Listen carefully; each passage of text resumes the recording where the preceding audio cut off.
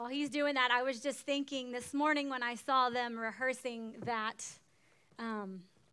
beautiful worship dance, I was thinking about a story that I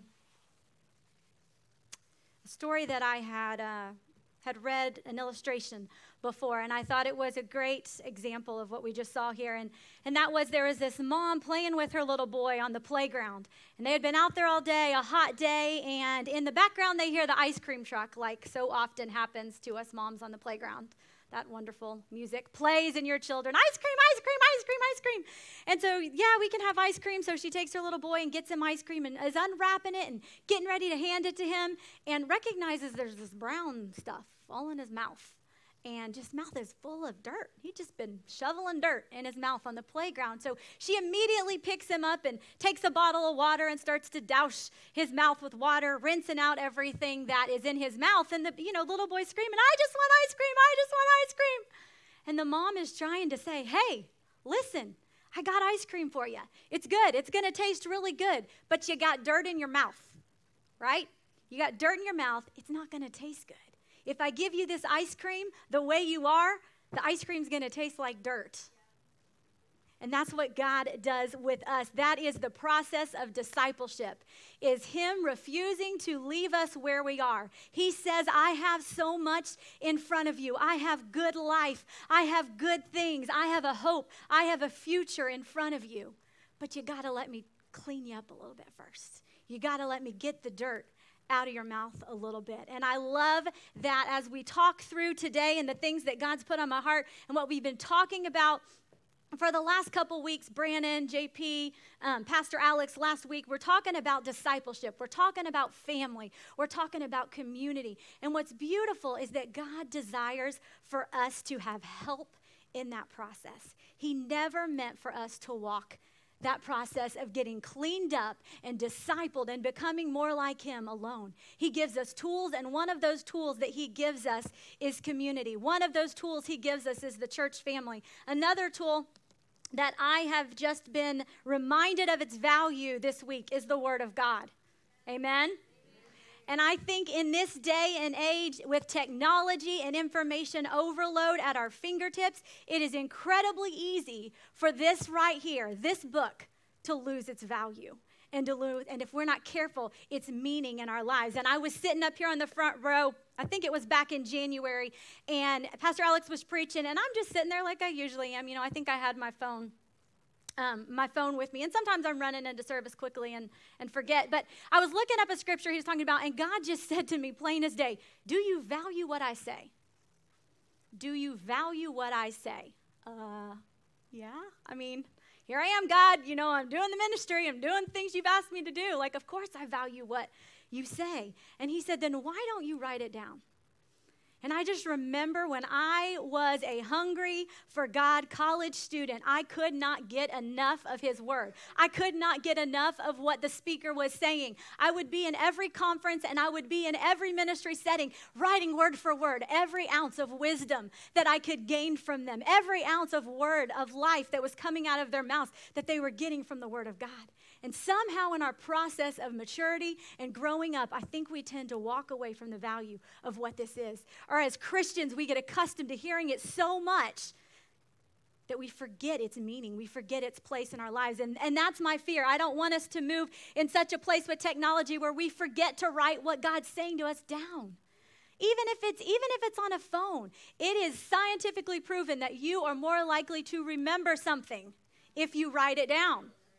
So whether that's taking your phone and typing it, whether it's going on a computer, whether it's taking scrap paper, or whether it's sitting here every Sunday morning ready to hear what the Lord has for you to say, we have to get to a place where he wants to take us, where we value his word, spoken and written. Amen?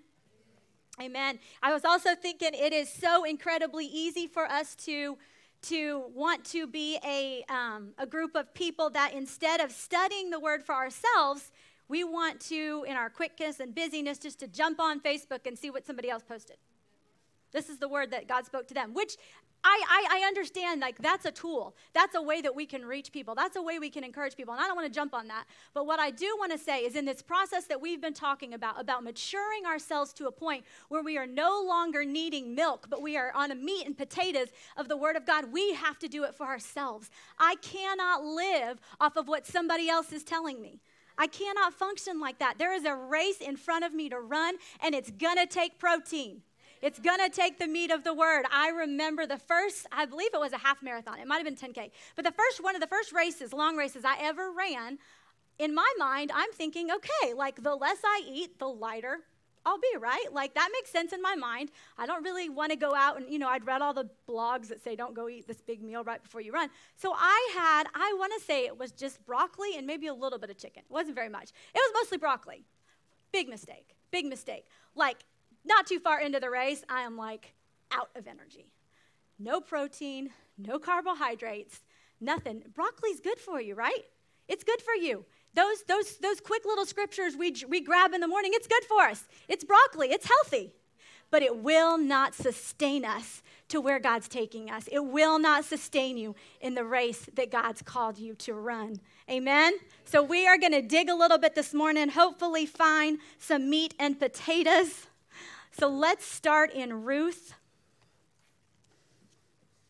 I don't know if any of you had ever taken time to really study. Ruth can be found right after Judges. It is, in my opinion, kind of a gem that often gets shoved in between some books that are quite confusing and complicated.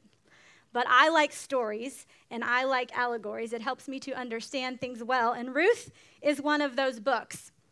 We are going to be reading in chapter 1, verse 6. But before that, let me just set you up a little bit because we're going to kind of jump in the middle of the story. So you have Naomi and her husband, who I can never pronounce his name right, so I'm not going to try.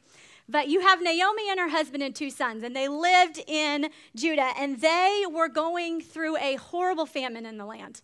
And so her husband says, hey, we're going to go on a journey and we're going to move to this other place called Moab where there's no famine. I hear their crops are prosperous. I hear there's great things happen over there. The problem is that was a land that they were at war with. It was a very risky move on their part, but they decided to do it. So they move, they go with her and her 2 sons. Her husband dies. Her sons marry Moabites who, when you're marrying somebody that comes from a country that you're at war with, not really the greatest move, right? So her sons marry Moabites, then they die. So here's Naomi left in this situation where she has 2 daughter-in-laws. They don't look like her. They don't talk like her. They don't sound like her. But that's all she's got, right?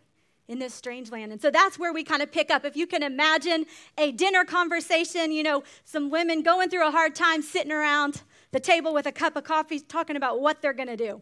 And that's where it picks up in verse 6. And I'm going to just read a little bit with you, so bear with me. It says, Then Naomi heard in Moab that the Lord had blessed his people in Judah by giving them good crops again. So she was in Moab. She hears the place that they came from, Judah, has good crops again. Okay, so what are we going to do? So Naomi and her daughters-in-law got ready to leave Moab and return to her homeland. Let's go back where there's good food again. With her 2 daughters-in-law, she set out from the place where she had been living, and they took the road that would lead them back to Judah. But on the way, Naomi said to her 2 daughter-in-laws, Go back to your mother's homes, and may the Lord reward you for your kindness to your husbands and to me. May the Lord bless you with the security of another marriage. Because back then, you lose your husbands. It wasn't like it is today where a woman could just go out and get a job. That's a dangerous place to be without having any covering. Then she kissed them goodbye, and they all broke down and wept. No, they said, we want to go with you to your people. But Naomi replied, Why should you go on with me? Can I still give birth to other sons who could grow up to be your husbands? No, my daughters, return to your parents' homes, for I am too old to marry again. And even if it were possible, and I were to get married tonight and bear sons, then what? Would you wait for them to grow up and refuse to marry someone else? No, of course not, my daughters. Things are far more bitter for me than for you because the Lord himself has raised his fist against me. She was in a pretty rough spot, right? The Lord himself has raised his fist against me. Have you ever been there before? I think the Lord himself has raised his fist against me. And again they wept together, and Orpah kissed her mother-in-law goodbye. But Ruth clung tightly to Naomi. Look, Naomi, she said to her sister-in-law, her sister-in-law has gone back to her people and to her gods. You should do the same. But Ruth replied, don't ask me to leave you and turn back. Wherever you go, I will go, and wherever you live, I will live. Your people will be my people, and your God will be my God. Wherever you die, I will die, and there I will be buried. May the Lord punish me severely if I allow anything but death to separate us. When Naomi saw that Ruth was determined to go with her, she said nothing more. So the two of them continued on their journey. And we're going to stop right there. So we're just going to talk about this just a little bit. So you have two different women, two different ages, who I'm going to kind of talk through some generational stuff. So I'm going to refer to, if you're 50 and older, the older generation, which I'm almost there. I'm going to be there soon, so please don't get offended. And then 50 and younger, I'm going to refer to as the younger generation. So you have two people in two different generations. Both are in a terribly hard spot. So they have that in common. They are in a hard spot. They need each other. If we look at Ruth, we recognize that going back with Naomi was a huge risk for her. She came from the country that they were at war with, and she was choosing to live in a land that did not like her people. She didn't look like them. She didn't talk like them.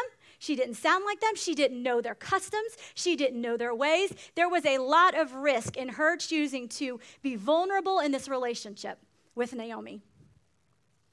Then you have Naomi, who was older in years. She had wisdom. She knew the Lord. There was a willingness there to teach and mentor. But she also had been through a lot. But she was taking on a risk because she was technically bringing in the enemy, right? She was bringing in somebody that nobody in her hometown liked. So here she hasn't been home for a long time, and she's coming home with the enemy that she's taken under her wing, and she is choosing to mentor, choosing to be a part of her family. So you have all of this different dynamics going there. And what I really want us to see is that in this cross-cultural relationship, that God uses faithfulness to each other to bring about his plan in their life. There had to be a willingness. There had to be a choice. There had to be a willingness to listen, a willingness to gain wisdom from the younger generation. And then the older generation, there had to be a willingness to impart. There had to be a willingness to nurture. There had to be a willingness to speak life and to train and to teach something that did not look like her, that did not look like her God, that did not look like her ways. But there was a willingness on both parts. And I think to go to the place where God's calling us to go as a church, there has to be that. We are to a place in our society where we do not value the other generation. The younger generation thinks, there's nothing they got that I need. I've got technology. I've got creativity. I'm a millennial generation. I got it all figured out. And then the older generation is left feeling like, well, they don't need me. They don't need me. What do I have that they don't have? Look at all that they have at their fingertips. They can get wisdom from this. They can get wisdom from that. They don't need me. There is something that comes from connection. And I am very, very cautious and alert that if we are not careful, we are going to create a Christian orphan crisis in our churches because we are not willing to embrace the other generation. So I will say to the older generation today, please don't stop doing what God's called you to do. Please keep on, because we need you. I am so grateful for the Julie Johns. I am so grateful for the Margie Dries. I am so grateful for the Penn and Katsy Browns who are continuing to teach Bible colleges, who are continuing to pour and say, Julie said to me the other day in the office, she said, this Unbound ministry is my heart. It's my last chance to make a difference. Julie, what are you, in your 70s? She could easily say, I'm retired. I'm done. I don't have anything left. But she's saying, this is my last chance to make a difference. And that is what we need from the older generation. We need you to rise up and call things out of us, to call things out of us that we don't see. We need you to be Naomi's in our lives and say, let me show you the ways of God. Let me teach you. Let me mentor you. Let me disciple you. Let me be a spiritual mother and father in your life. We need that. And that's something we don't see a lot of anymore because people are afraid of different. They're afraid of missing it. They're afraid of not being relatable. But I'm telling you, all you need is the word of God and his will and his anointing on your life, and that is all the anointing you need. That is all the tools you need. He's given it to you. And I'm going to say this to the younger generation, you have a responsibility as well. Just like Ruth, you have a place where you can choose to be vulnerable and you can choose to heed the voice of wisdom.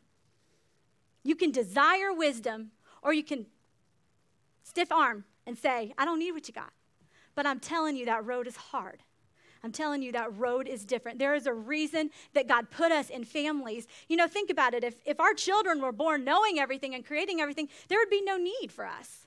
But God puts us in families, and much like he puts us in church families, to grow and to nurture and to breathe life into and to feed milk to. Because we're on meat and potatoes. And if you're not there, you better get there. Because God has people he wants you to nurture. God has people he wants you to influence. Amen? So we love that part of what we see in Ruth. I was going to say this too, you know, something that I think sometimes we tend to box in what that relationship of spiritual mother and father can look like.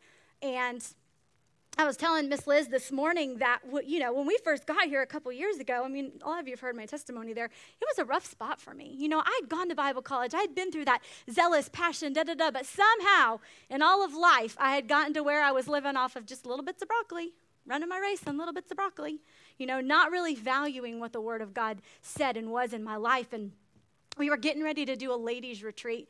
And, I had come to her and I said, what are we going to do? You know, what book are we going to use? What curriculum are we going to use? I'm thinking like, there's Beth Moore and there's all these cool studies out here. And she was like, I think we're just going to do a study on the book of Habakkuk. I'm pretty sure the one was Habakkuk. I'm like, okay, where's Habakkuk? Habakkuk. Okay, yep, okay. And I'm like thinking, why in the world? Like, there's so many good Bible studies out there. Like, why would we do Habakkuk? And I began to see, the more time I spent with her, how much she loved and valued the word so much. She would spend months in one book until she got every single nugget that book had. And we did an entire ladies' retreat based off of a book that most of us probably haven't even read. But it was so rich, and there was so much life there. And I gleaned from that. I saw that, and I said, Lord, I want that. Her and I never sat down and had a conversation where I said, hey, Liz, can you be my spiritual mom? Hey, Liz, can you mentor her? You know, in fact, I'm pretty sure she probably was like, she's confident, she's strong, she doesn't need me because I will come across as that. I've got this, I don't need this, da-da-da-da. That spiritual pride thing sneaks in. You know, but I recognized something, a hunger in her that I didn't have. And I began to say, Lord, change my heart. No longer am I going to use the excuse, I can't understand your word. It's too complicated. You know, I just need the little broccoli nuggets because the deep stuff, that's just too complicated. It's not an excuse, y'all. Holy Spirit, has the ability to breathe life. And I am telling you, if you will open it and ask him, it will come alive to you. Amen.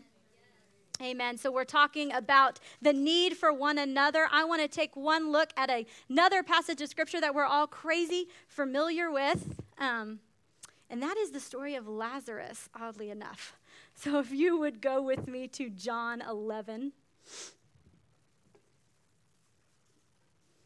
We are all incredibly familiar with the story of Lazarus, one of Jesus' closest friends, he and his sister, Mary and Martha. We are going to pick up chapter 11, verse 38, but first, let's just catch up a little bit. Everybody knows the story of Lazarus. Jesus was off teaching in a different place. Someone came to him and said, hey, your friend Lazarus is really sick and he's dying. Will you come? Jesus didn't come, made the decision, no, my Father says I need to stay here. Listening to what the Father says, so he stays where he's at. Meanwhile, Lazarus is back with his family and he dies. So then somebody comes back and gets him and says, you're too late. You're too late. Lazarus died. Lazarus died. And so that's where we pick up in verse 38. And I absolutely love one thing that I have learned. I was telling Brandon this last night. We were sitting outside. Since there's no mosquitoes, it's finally nice enough to sit outside. So we're out there last night and we were talking about what God was teaching us. And I was saying, like, you guys, I'm serious when I say, like, God has given me such a fresh love for his word. Like, I am amazed that I could have spent 2.5 years in Bible college and still get to the place where I can pull things out. And every time I open it, there's something new. And I feel like that's what he wants to do with us, guys. He wants to give us a fresh love for his word this morning. Let's believe. Let's ask him for that. So verse 38. So one of the things that Brand and I were talking about, I'm getting ahead of myself here. We were talking about how you can see Jesus' humanity. in the New Testament, especially in the book of John. And I love that because so many times we get this picture that, Jesus is God, and he is. He was 100% God, but he was 100% man. And so as those are the types of things that you ask the Lord, Lord, show me Jesus here. Reveal who he was in here. Reveal his character. Reveal his nature. Let me learn and glean from who he was, because he walked the same things. He dealt with a lot of the same things we deal with. Different times, but a lot of the same things. So side note there. But John 11, verse 38 says, Jesus was still angry. There we hear it. Jesus was angry. As he arrived at the tomb, a cave with a stone rolled across its entrance was there. And he said, roll the stone aside. Everybody say, roll the stone aside. He told them, but Martha, the dead man's sister, protested, Lord, he's been dead for 4 days. The smell will be terrible. I love, and how oftentimes do we do this in our own lives, that, you have Jesus trying to perform a miracle here, and, you have Martha who is stating the obvious. I'm trying to perform a miracle, and he's been dead for 4 days, Jesus. We do that a lot in our own lives. Jesus is trying to work something, and we're stating the obvious. Have you seen my circumstances? Have you seen what's going on here? So she's stating the obvious. She's reminding him, hey, do you know he's been done for 4 days? Not only that, but he's going to stink a little bit.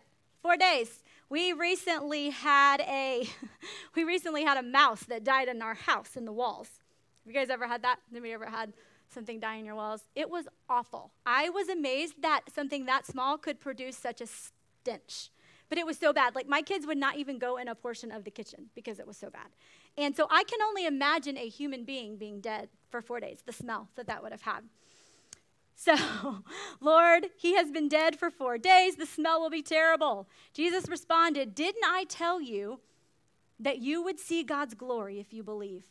So they rolled the stone aside. Then Jesus looked up to heaven and said, Father, thank you for hearing me. You always hear me, but I said it out loud for the sake of all these people standing here so that they would believe you sent me. Can you imagine hearing somebody pray that? I'd be like Pastor Alex standing up here saying, I'm praying this and I'm saying it out loud so they really, really know this is what I mean.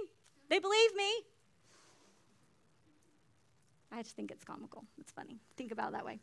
You always hear me, but I said it out loud for the sake of all these people standing here so that they would believe you sent me. Then Jesus shouted, Lazarus, come out. And the dead man came out, his hands and feet bound in grave clothes, his face wrapped in a headcloth. Jesus told them, unwrap him and let him go. Everybody say, unwrap him and let him go. Another version says, take off the grave clothes. So Jesus says, take off the grave. So, all right, let's picture this. You're standing around this tomb. Jesus says, Lazarus, come forth. He's probably surrounded by his community, his family. I'm sure disciples were there. This man comes out. I imagine, mummified, right? So like some mummies, you've seen her like this, and some are tied down like this. So that's kind of what I imagine this guy coming out of a tomb is, really stiff and can't really walk, is coming out like, right? And Jesus immediately looks to the people around him and says, hey, you, unwrap him and let him go. Take off his grave clothes. Seriously. Can you imagine if you're standing there and Jesus looks at you and says, hey, you, Mel, take off his grave clothes. He's been dead for 4 days. He's probably really going to stink, but take off his grave clothes. I would be like, Lord, seriously? Like, you just performed a miracle. You just raised him from the dead. Could you not have commanded that his grave clothes fall off, right? That's what I would be thinking. Like, you just worked a miracle. Why can't you do it? But no, what did he say? He looked to the community of people around him. He looked to the family, and he said, help him. Take his grave clothes off of him. You do it. You be family. You get in the dirty. You get in the stink. You take his grave clothes off. I also think it's interesting he didn't tell him. Take his grave clothes off. How would he have done that? His hands were bound. And we're like, it's not possible. Why? Because we need each other. There is a learning and a maturing process that happens in our lives that when we step into the stinking mess of somebody else's life, the smelly grave clothes, and we start to unwrap that, there is a maturing process that happens in our own lives. And I believe without a shadow of a doubt that is why God said that. It's because he wanted to recognize He wanted everybody to recognize that it takes a community of people. He did not call us to walk in freedom alone. Jesus delivers the person. He sets people free, but it is up to us as a community to help take their grave clothes off of them.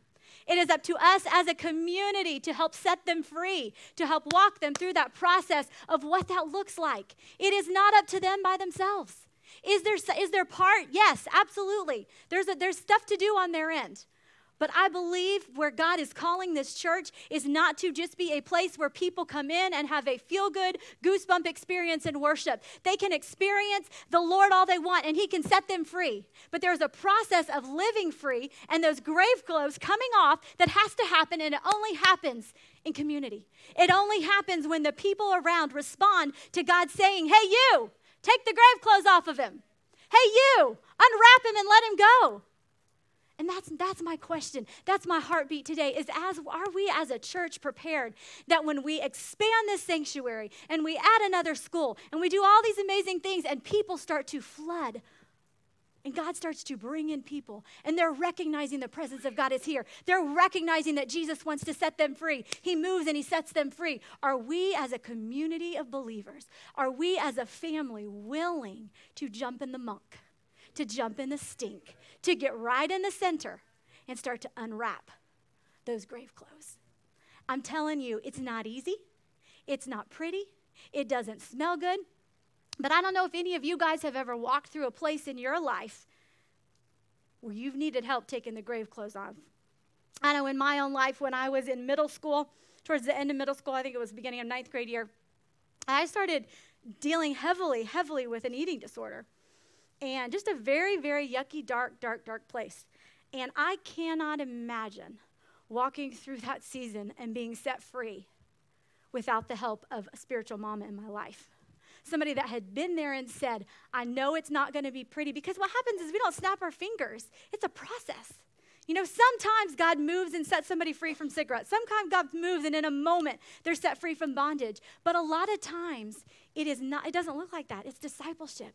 And that's what it was in my life. And I cannot imagine where I would be if I didn't have that person in my life that I could send a text to at 2 o'clock in the morning and say, hey, I'm struggling right now. Can you pray with me?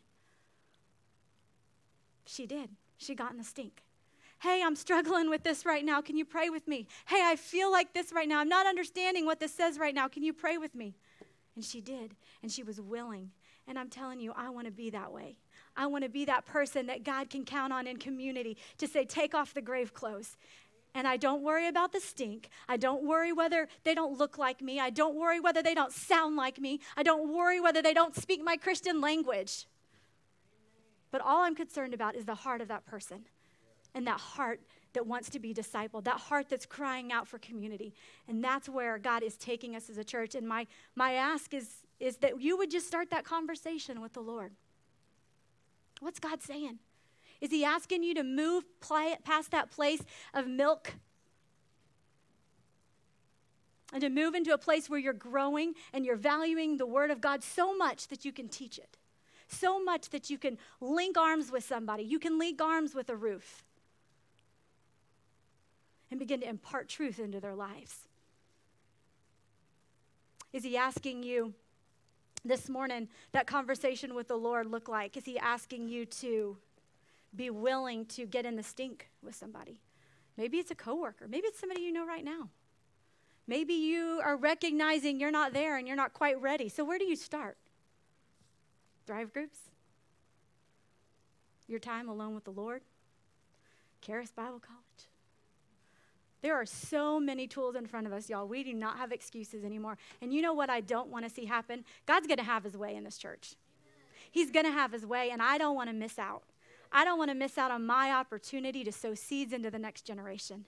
I don't want to miss out on my opportunity to take the grave clothes off of somebody. But God's big enough, if I don't respond and I'm not willing, he will find somebody else.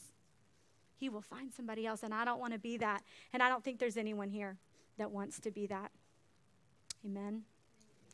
Let's pray. So, Father, we just come before you right now. Father, I just thank you that you are continuing to stir in our hearts a hunger and a value for the word of God.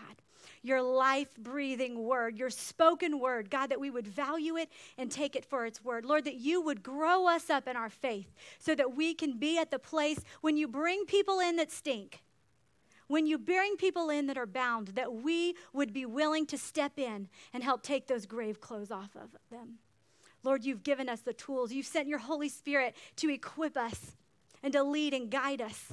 And I just thank you that we will do our job and respond. God, our hearts are open this morning. Speak to us, Father. Speak to us, Father. Thank you, Father. In Jesus' name we pray. Amen.